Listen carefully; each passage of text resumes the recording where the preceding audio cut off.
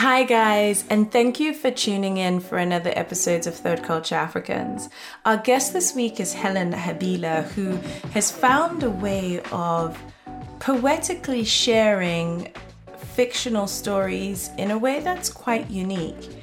I found Helen to be incredibly honest and passionate about his journey, his work, and with a calming sense of self-belief that has underpinned his journey so far. I hope you enjoy this episode as much as I did sitting down and chatting with Helen. Welcome to another episode of Third Culture Africans. I am your host, Zeza Oriaiki Sal. I created the show as a resource for our community of Africans and African diaspora. A safe and honest place to share, inspire, motivate, and most importantly, celebrate those in our communities doing purposeful work and shifting the needle on our culture. Your support is invaluable to the show, so please subscribe or follow us on Facebook, Instagram, and leave us a review on your favorite streaming platform. You are valid, you are strong, and you are just getting started. Thanks, Helen, for joining us on this week's episode of Third Culture Africans. It's a pleasure having you on, and I'm excited to kind of dive into this week's episode with you, talking about your journey. Thank you. Thank you for inviting me. You're a multi-award-winning poet, writer, literary educator, professor, and editor and scholar. Ding, ding, ding. Would that be a good description? Have I left anything out? No. Sounds like me. Sounds a lot, right? When someone says it back. Yeah. So I guess just to tap into, early days, you were born in Nigeria and studied English language. English and literature, yeah. How was that as a decision at the time? Like in your mind, what were the career prospects going into study English language and literature? Or did you already have a love for telling stories? Yeah, I had a love for telling stories, definitely. But my career path, according to my father, my father as a typical Nigerian, wanted me to be an engineer, actually. Oh, yeah. Yeah, so literature and English was like the farthest thing from the options. How did you get away with that? Yeah, I had a very rough, long journey. I actually went to university to read engineering, and I got kicked out after 1-2 years because my mind was not there. I was not paying attention. Basically, I wasn't even going to classes. This is at the University of Jos or somewhere else? No, before Jos. This was Tafawa Balewa University in Bauchi. So I was in ATBU, Abubakar Tafawa Balewa College. And so you were an absconder, you were skiving classes. I was an absconder. My mind was totally not there, all the math and physics. So I just couldn't handle it. I was always in my room reading novels and hanging out with my friends, watching movies. What did that do for, your motive? Because I think often we don't talk about what happens when you find yourself in a position where you don't have the passion and you don't have the drive, and yet you're supposed to turn up and be your best self. It depends on your personality. There are some people who could go through with it, without any passion, but they'll do it. And that's a recipe for disaster because you might just end up one day just kind of coming out screaming because it's too much. So for me, I'm not that kind of person. If I'm not interested in it, I really won't even try. It has to be something that I really am passionate about. That's the way to get me going. If I'm passionate, regardless of how hard it is, how impossible, I will still give it a go and I'll keep going. That's where I operate. So it's about the love for the thing. So year 2, you get kicked out? I got kicked out, went back home. My father almost had a fit. What are you doing here? Yeah.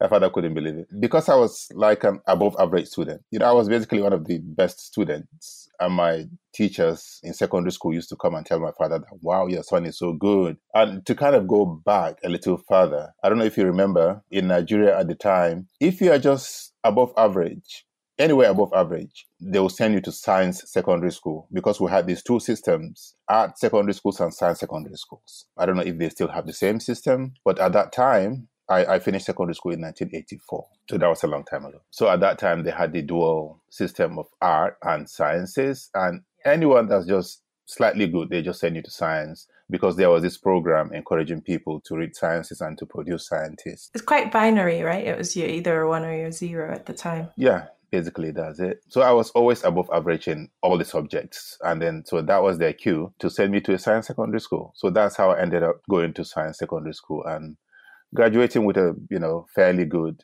GCE result and then going to university. So now here I was back home, to skip forward. And I told my father I really didn't want to do sciences. And I decided to redo my JAMB exam. So I had to sit down and read the art syllabus on my own, literature, history, and all the other, which I didn't do in secondary school.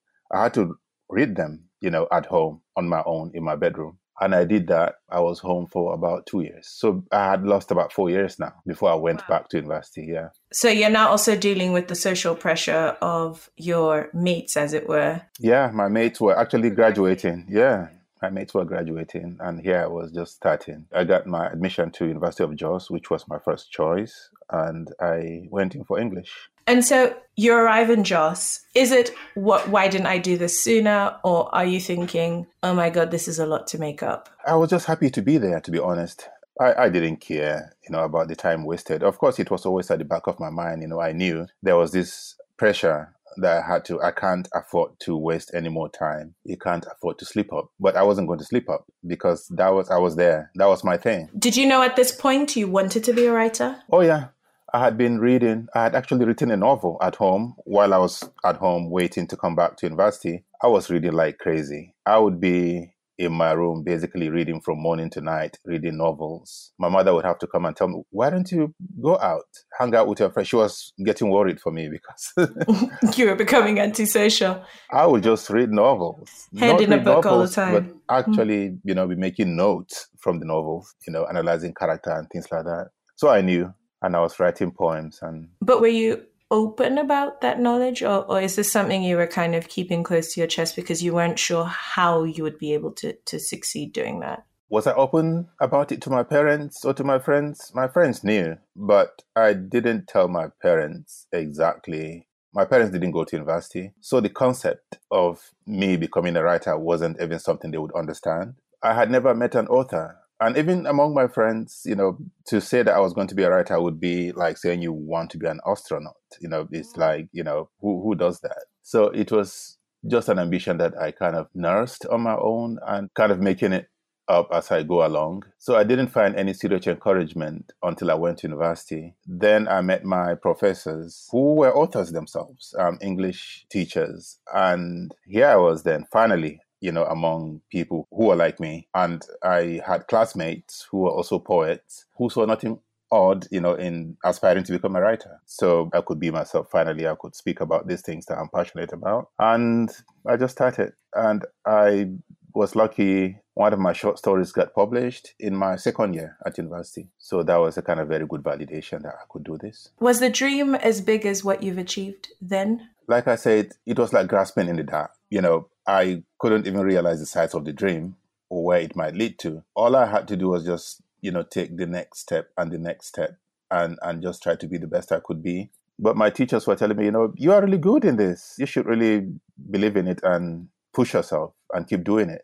You might actually get to publish a book one day. That was how it went. And one thing that happened, I told you I was writing stories when I was at home waiting to go to university. So it was one of those stories that got published when I was at university because I sent it out before I went to university. I sent it out. I didn't even know they were going to accept it or it was going to get published. So it was published in an anthology. And as it turned out, some of my professors also had their stories in that same anthology alongside mine. And we actually ended up studying my short story in class. One of my professors recommended it. Incredible. For us. Incredible. Okay, if that's not validation, I don't know what else is. And so you take that, you finish your undergrad degree, and then you move to Lagos, right? The big city. No, I didn't move to Lagos. It was not as smooth and fast as that. There was always hurdles. Yes, give me the in-between, the gray bits. Yeah, I moved to Bauchi. I'm from Gombe State. Gombe used to be part of Bauchi State. So Bauchi was the state capital at that time. And I went to teach at the Federal Polytechnic Bauchi after my NYSC. So I was there for a couple of years teaching English and working on my novel. So you're teaching secondary school students now in English? No, Polytechnic, Federal Polytechnic. So these are tertiary education. Yeah, it's like university, Amazing. Just a technical university. Yeah. So I was there working on my novel, very unhappy because, here I was again without people like myself who I could talk to, and I knew I didn't have much of a future in that place. It's a beautiful place, but it was not like a cultural It wasn't place. The literary capital of Exactly, the world at the time. exactly. Yeah. Mm-hmm. No book clubs, no authors to hang out with, and basically no libraries where I could get books to read. The only library was this mobile library. British Council, they used to come there once every month, and you could borrow 8 books at once. So that was my lifeline. That was the only thing keeping me going there. But I'm sure at the time you're reading more than 8 books in a week, or I was reading like mad. That was the only thing I was doing. It was like food. You come to my room and you see me like with 5 books in front of me, all of them open. I'll go from one book to the next, reading one chapter here, one chapter there. I feel like a lot of poets and writers do that. They read multiple books at the same time. Yeah. You're impatient. You want to drink it. It's like food. You want to eat it up. So, to cut a long story short, after 2 years, I got a job offer in Lagos to work for Hint magazine. A friend of mine from university, his name is Tony Khan, invited me. He was working for Hint magazine at the time. And I packed my bag. The next day I was gone. I didn't even resign from my job. I just left. See you later, dust. Yeah. So Hints being a lifestyle publication, you would then write what sort of stories? Interviews or fictional stories or short stories? Fiction, romance, believe it or not, romance stories.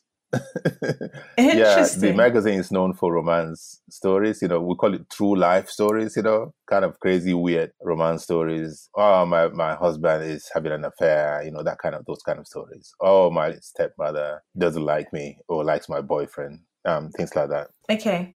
This podcast is sponsored by Malay Natural Science. Malay's products are inspired by the rich landscapes, alluring scents, and ancient wisdom of Africa. Their luxurious fragrance and body care range balances 100% natural active ingredients and scientifically proven formulas to heal, protect, and pamper your skin. Malay ships worldwide, and you can buy their products at maleeonline.com. They also offer a free sample if you'd like to try. I do have a question around your work, and one of the questions I had around it was woven through your work. There's something very strong around time. And I was going to say there was something romantic about the way you write. So interesting that the stint at Hints. Explain romantic. I guess your lens is very romantic. Okay. Non-realistic. No.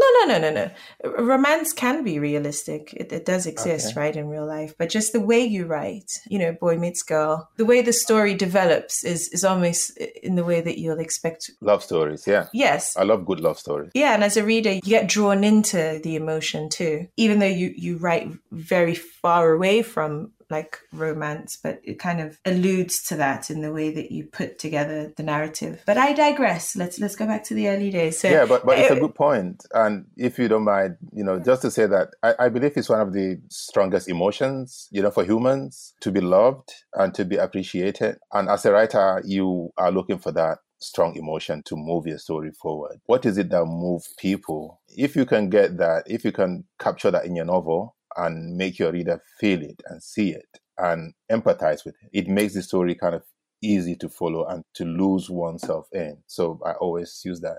And I think most of the greatest writers always have that. From Shakespeare to J.M. Coetzee to even Achebe, you have that. It's part of who we are. Yeah, it's underpinned somewhere in all of our great stories of the world. So you do Hints and you take Hints, and then what comes next after Hints? Yeah, so at Hints, I was working on my novel and my poems, and I won a poetry competition. That was like the biggest in the country at that time. It's called the Muson Poetry Prize. Muson is MUSON. Music Society of Nigeria. Mm-hmm. Yeah, it was like really big, really huge. I think the prize money was 50,000 naira at the time. That was like $50,000. Yes, because it was 1-to-1. That's a lot of money. As a young guy in Lagos with nothing to do. So that was huge encouragement for me. It was finally, the validation. Is this your first I made it moment? I think so. You could call it that. That was it. That I knew, because I wasn't just competing with guys in Bauchi or university. This was the whole country. This was an open competition. And to come first was, yep, I can do this. So that encouraged me to really focus on my novel and finish it. And I finished my novel and I left Hint magazine and I moved to Vanguard newspaper. This time it's a proper newspaper. That was like the fourth largest newspaper in Nigeria at the time. And I was the arts editor. Incredible. So hold on, you've gone from struggling Hint's romance writer at this point. Like, let's paint the real picture. Journalist. Right? Yeah. Let's paint the picture to winning $50,000, which sets you up, which creates a new platform for your life personally, to now becoming a journalist at one of the largest magazines in the country. Newspapers, and now respected for his work. Or hadn't that arrived yet? No, I think I was respected. I was admired. You have to understand the context too in which I was doing this. This was 1990, just after the dictatorship. So we were just coming out of this very dark, very bleak moment when writers were almost always looked at suspiciously by the government. They were arrested. A lot of them went into exile. A lot of them were killed. So there was this huge dark time for writers. And I think to paint the picture, right? So the wave of influence was sort of the transition from colonialism was first music. And then after that was literature. So books and novels, writing. And so, that period was as good as becoming a music artist of today, right? A WizKid or whoever. Like, everyone read those books. They were studied at school. There was also the economic depression because the military government had totally run the economy into the ground. And there was no publishing as you know it today. Most of the publishing companies that you see today that are flourishing in Africa, they came after the 1990s, like late 1990s. So imagine no publisher, nothing. You couldn't send your manuscript to a publisher. They had pulled out because they couldn't make any money. The exchange rate was too much for them to import newsprint and to publish books and sell it and make a profit. So all the multinationals, Macmillan, Africa Writer Series, they had pulled out and there was no indigenous local publisher publishing. So the only way to publish a book was to self-publish. And that was what I did when I finished my novel. And finally, I had to send it to a printer and you pay them money. I think I printed about 500 copies of my book. And the book is called Prison Stories. And you can imagine why I call it Prison Stories. Yes. Because, basically all my friends that I knew, a lot of them were in prison. Writers that we admired, that dared to speak out, were in prison or in exile. So I wanted to capture the worldview of a young person like myself who felt very stifled by what was happening, by the political reality of the time. Yes. By the milieu. So I published my book and I had nothing to do with it. I mean, I could do nothing with it. I couldn't sell it.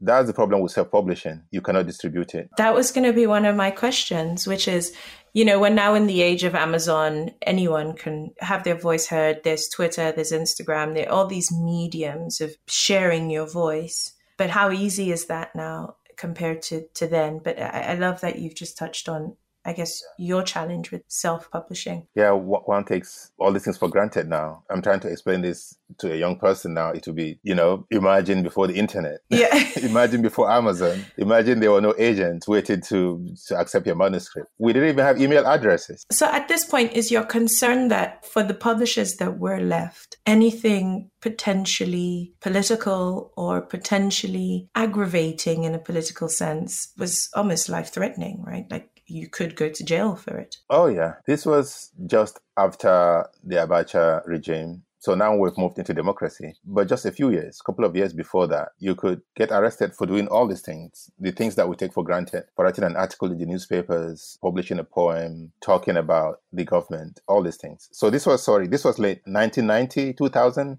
because I think dictatorship ended in 1998. Obasanjo came into power around 1998. But I guess on the ground, things were still relatively slow to reach all industries, right? This ushering of a new dawn in democracy democracy still hadn't necessarily kicked in to the level that it's at today. Oh, yeah. No, far, far, far from what they are today. The only things we could do then was to hang out together as writers in Lagos. And Lagos was cultural capital of the country. So there were the Writers Association, Authors Association, and Penn International chapters. And, sometimes British Council would organize events. So those were the places where we would go and hang out and talk about literature and give readings and critique each other. It used to be this tight-knit community of writers. So we all knew each other.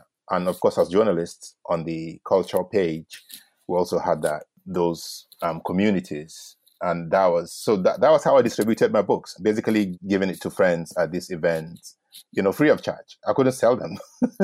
I was giving them out so people could read them. That was a joy for me to be read. So it didn't matter that all that mattered to you was that someone read it. Someone read it, talk about it, and tell me, yeah, we appreciate it. We think it's good. That was all we were doing. Basically, people will write their poems on a piece of paper and then pass it around and we'll read it and talk about it, and critique each other. Yeah. Did the feedback matter? Feedback matters, always does. Appreciation matters. Like Shakespeare said, our praises are our wages. It's like you're being paid by being praised. That was it. We were not even doing it for money. We couldn't even think of selling them. Not that we wouldn't want to sell them, but who would buy them? So it was, just something that you wrote, a labor of love, if you like. I love that. Who would buy it? In hindsight, that sounds a bit weird, right? True. Considering how many thousands and thousands of copies of your work you've sold, who would buy it? ? Yeah. So that was how it was. So you take that and then Love Poems comes after. Love Poems is a chapter in the book. So that's the first chapter of that book. The book is kind of interlinked stories. Each one is kind of autonomous chapter. So I saw an advertisement for a competition, the Caine Prize in London, and I decided to send the first chapter of the book for the competition. It was a kind of Africa-wide competition. They wanted a short story of about 5,000 words and has to be in English, something like that. And so the only problem for me at the time was the competition you had to be entered for by the publisher, not by the author. The premise was they wanted to save the author all the trouble, so it had to be the cost of entering the competition had to be borne by the publisher. Yeah. And I guess it limited the pool of entries at the time, right? Because I was a publisher, I couldn't enter. I didn't have a publisher technically. So I decided to post as a publisher, basically. I wrote to them. I said that, we are the publisher of... So you're an independent publishing house at this point.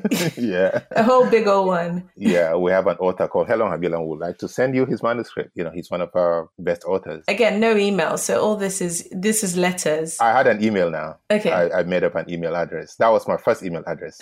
So I DHL'd the copies of the book to London and sent an email with my email address, and they replied, yeah. But at this time, because there's always this conversation around who appreciates you, especially when you are a creative out of Africa. And sometimes you're so beaten by your immediate environment, you don't value your work. I think in the early stages, everyone goes through this, whether it's, you're becoming, because turning yourself into a career writer is a profession. And there's, an element of entrepreneurship that goes with that. What inspired you to go, I might not be getting the praise here, but I think I've got what it takes to enter this competition? I think, there was naivete. I was young, I was young and hopeful, and I didn't know what an enormous risk I was taking, going into it like that without any model. The only models, were those authors who had published, people like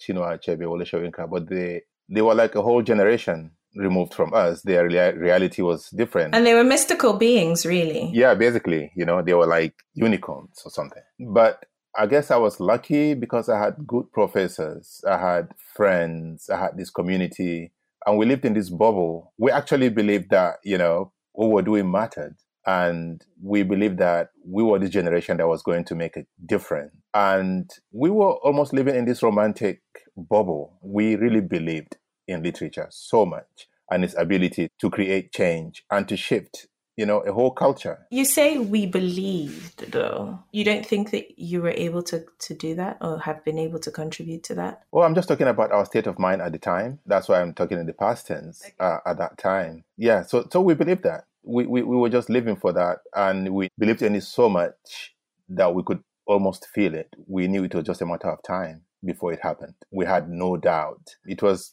partly because of our youth, inexperience, but also our passion for literature and for our country. Did that community make a difference for you in keeping the fire burning? Oh yeah, they have been everything, and they are still everything.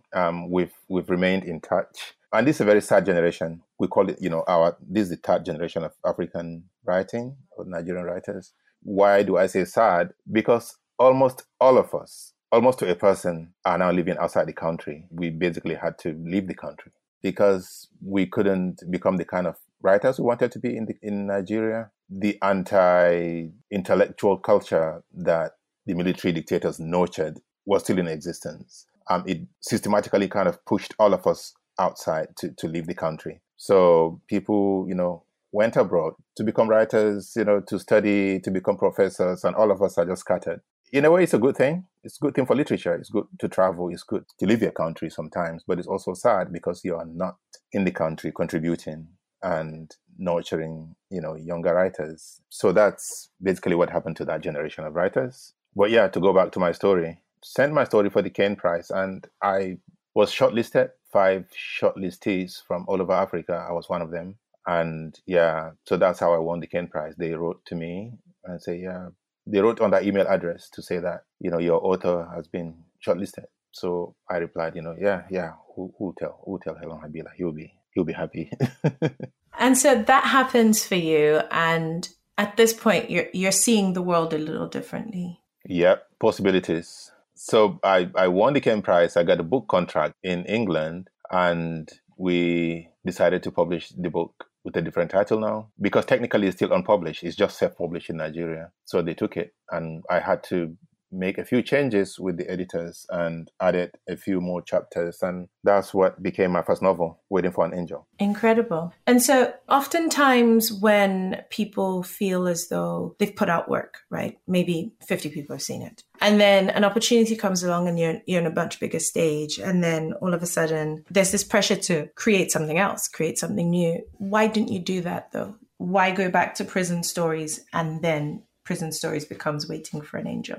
The publisher wanted to publish it. They read it. They liked it. It was a good book. And like I said again, technically it hasn't been published. It hasn't been distributed. It hasn't been signed to any publisher. And they felt that it would be good to get a wider readership for it because it's the kind of book they will want it. So that we went ahead with it with my agent. Did you feel as though at the time though, I could give you something else? Like when they said, would love to publish this book, did you feel like, I could change it or I could do something else to it? Or actually, you're just happy to have the book reach more people as it was? I wanted it published. I wanted it distributed. I wanted it read. It's basically everything I wanted to do at the time. Everything I wanted to say at the time was in that book. I just felt like I was speaking for my generation, speaking for the political situation at that time. And here's Penguin, offering to publish it and distribute it to the whole world. So that was a writer's dream come true. And of course, I didn't have another novel apart from it at that time. That was my first book, my only book. You mentioned luck earlier on, and not to hang on to it too much, but oftentimes people say, I was lucky. But when you talk about your journey and how much you have, if you think about the time spent on becoming a writer, right? How much you consumed versus how much you learned, practiced, etc. How much luck is there really, or how much luck would you say there has been in your journey? You've been the first African Writing Fellow at University of East Anglia. You've been the first, you've done many firsts. First Chinua Achebe Fellow. Many firsts have come from or have been part of your journey. When you say luck, do you believe that you've made some of that luck? I guess so. Yeah. You know what they say, that luck is, 70% hard work. By luck, I mean, you just have to you have to be ready. You could be a lucky person. It's good. But if you're not prepared, if you haven't done the groundwork, then luck becomes meaningless. I mean, you could be lucky to get a job, but can you do the job if you haven't prepared, for that job? So yeah, I guess when I say luck, I mean, there were people like me at the time, friends of mine who were as talented as me, who were as hungry, who were as, in the same place and time experiencing the same thing, but it didn't happen to them. It happened to me. So in a way, that's why I would say I was lucky. But it's also a way of seeing. I could see it. I could see what I wanted to be, and I could see how to get there. There was a kind of clarity for me at the time. So in a way, it helped. Maybe they couldn't see it the way I could see it. I remember when I was coming to London, when my book was shortlisted for the Cairn Prize, and some of my friends were telling me, you should be careful, don't raise your hopes too high because it doesn't really work out. So just be careful and don't get heartbroken. But I knew if your work is good, you will get a chance. I had no doubt, but they couldn't see it. So in a way, we had this difference of outlook. You just hit on something that I wanted to talk to you about, because there's one thing to be a writer, a Black writer, an African writer.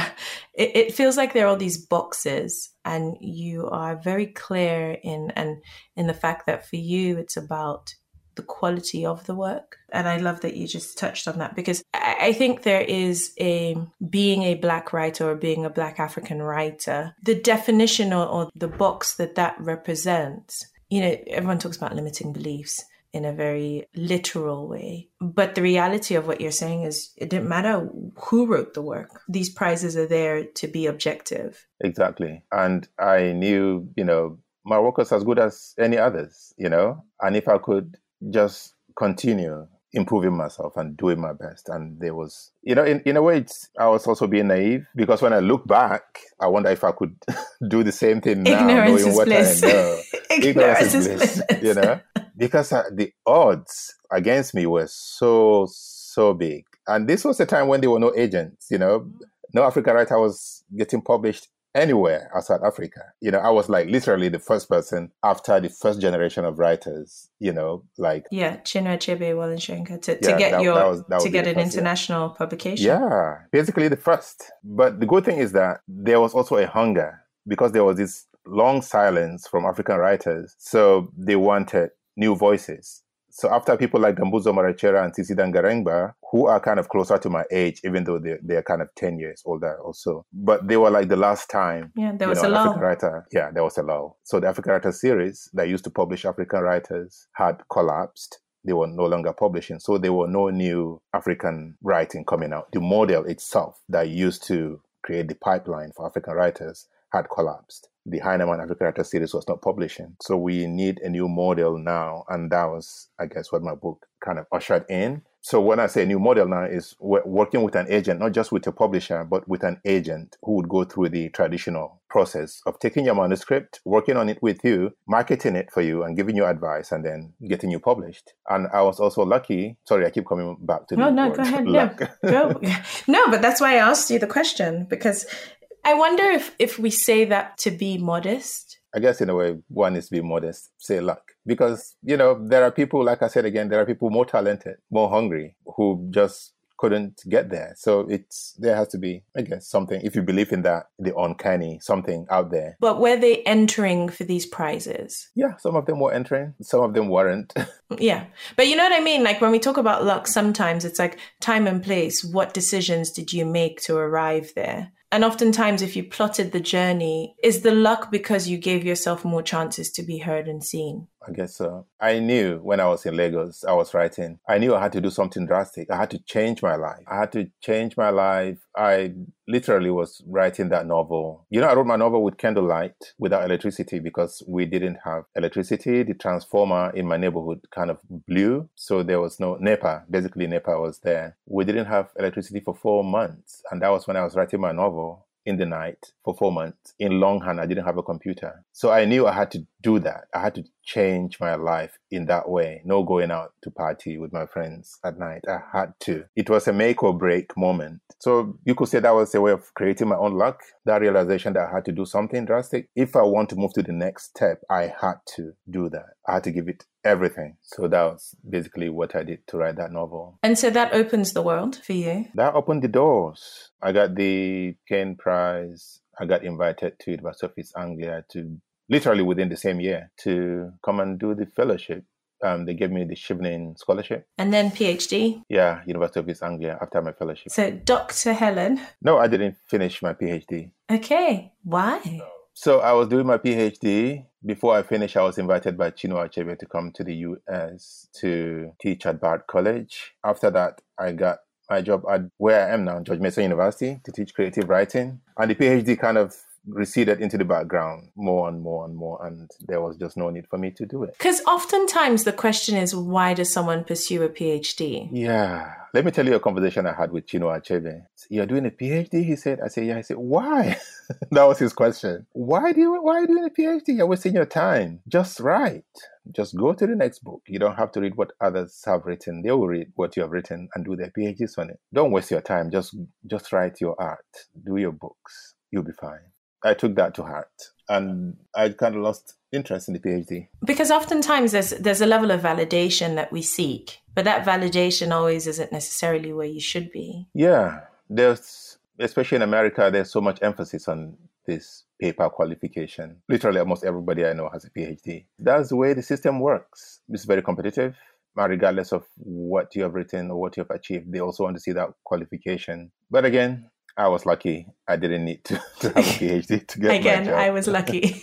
I was lucky. But I think what is clear is in your journey is for you, it's always been, there's a huge part of gut to your choices. And it seems that you've always had a clear vision of what you wanted out of this career and this thing that you love, which is storytelling. I wanted to talk a little bit more about, I guess, the power of using your voice, especially in today's world where social media is a thing. We have masterclasses upon masterclasses of people, wanting to be writers and authors and poets. And I guess as someone who is in academia, who is helping to mold the generation of creative writers, and also someone who is a real life practitioner in the field, what would you say is the power in owning your own voice today? Loaded question. Yeah, very loaded question. Sorry, I love to give loaded questions. I guess the benefit of the podcast is I can load the questions.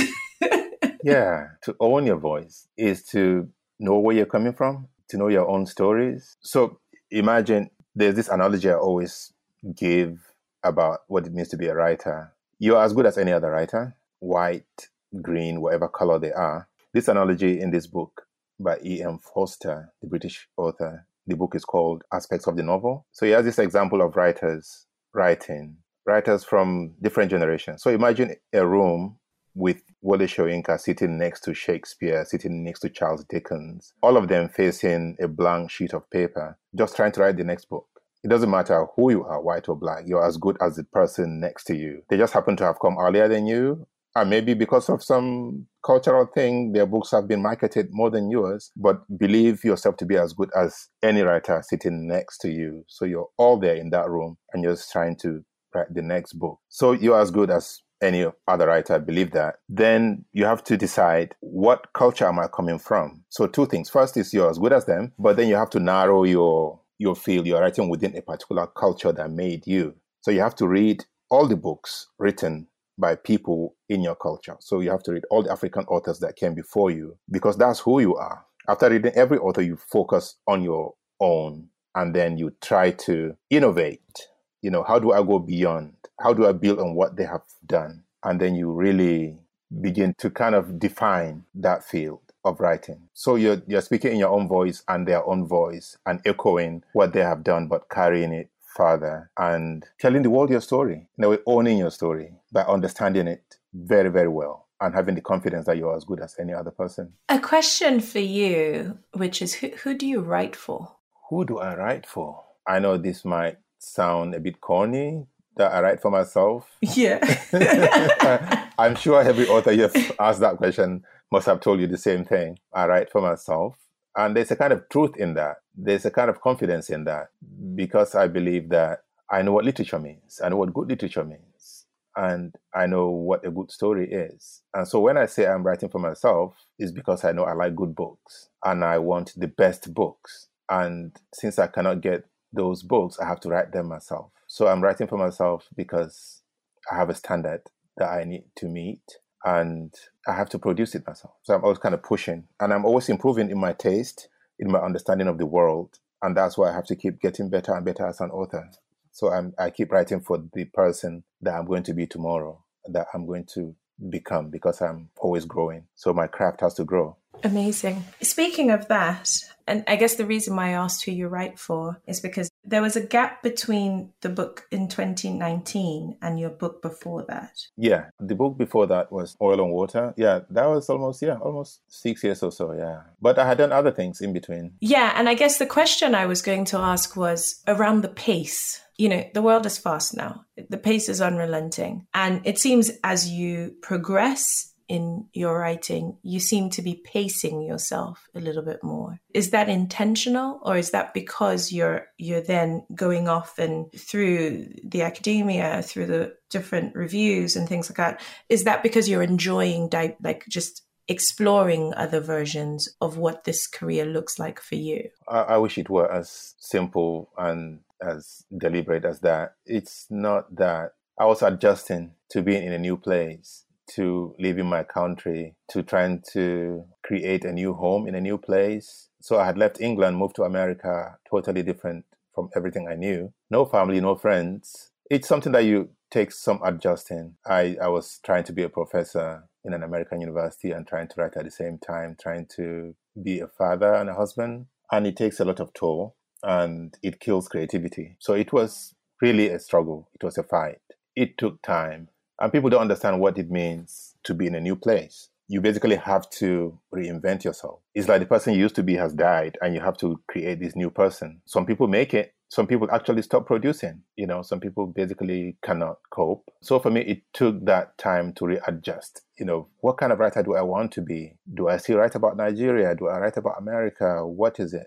So I had to, Yeah, you have to, you then play with your identity. Rediscover myself. Yeah. Yeah, incredible. Last question is around COVID, which has been an incredible 12 months and counting for most of the world. And I guess what that looks like for writers, creatives, when they're starved so much of the food that they need to consume. Have you been able to find ways of staying inspired and creative through the pandemic? And if so, do you mind sharing some of those with the audience? Yeah, it wasn't easy at first. The first few months, being at home, it was so new. Here we are in this uncharted space, teaching from home, going to festivals on Zoom and trying to be creative and knowing all the time that you could go step out the door and never come back and die from COVID.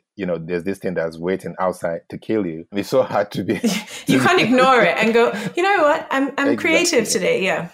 Yeah, because I could just end up dead tomorrow. So what's the point of creating? So there was that. And there's also the lack of contact with your readers. Before now, one could go to festivals and meet readers and get feedback and get to talk about your writing. And you come back inspired and really hungry to write some more because you've met your friends and other writers and they inspire you. Writing is this kind of incestuous thing. Writers inspire other writers and books inspire books. So the only thing I did, I think, to keep my inspiration and my creativity going was to read a lot. Even though I couldn't write, I couldn't be creative, I was reading and reading and reading. And gradually, when things began to make more sense, I started to write. And one thing too that's always helped me is I do more than one thing. I write in more than one genre. So I write reviews, I write nonfiction, and I also teach. Teaching is a kind of creativity too.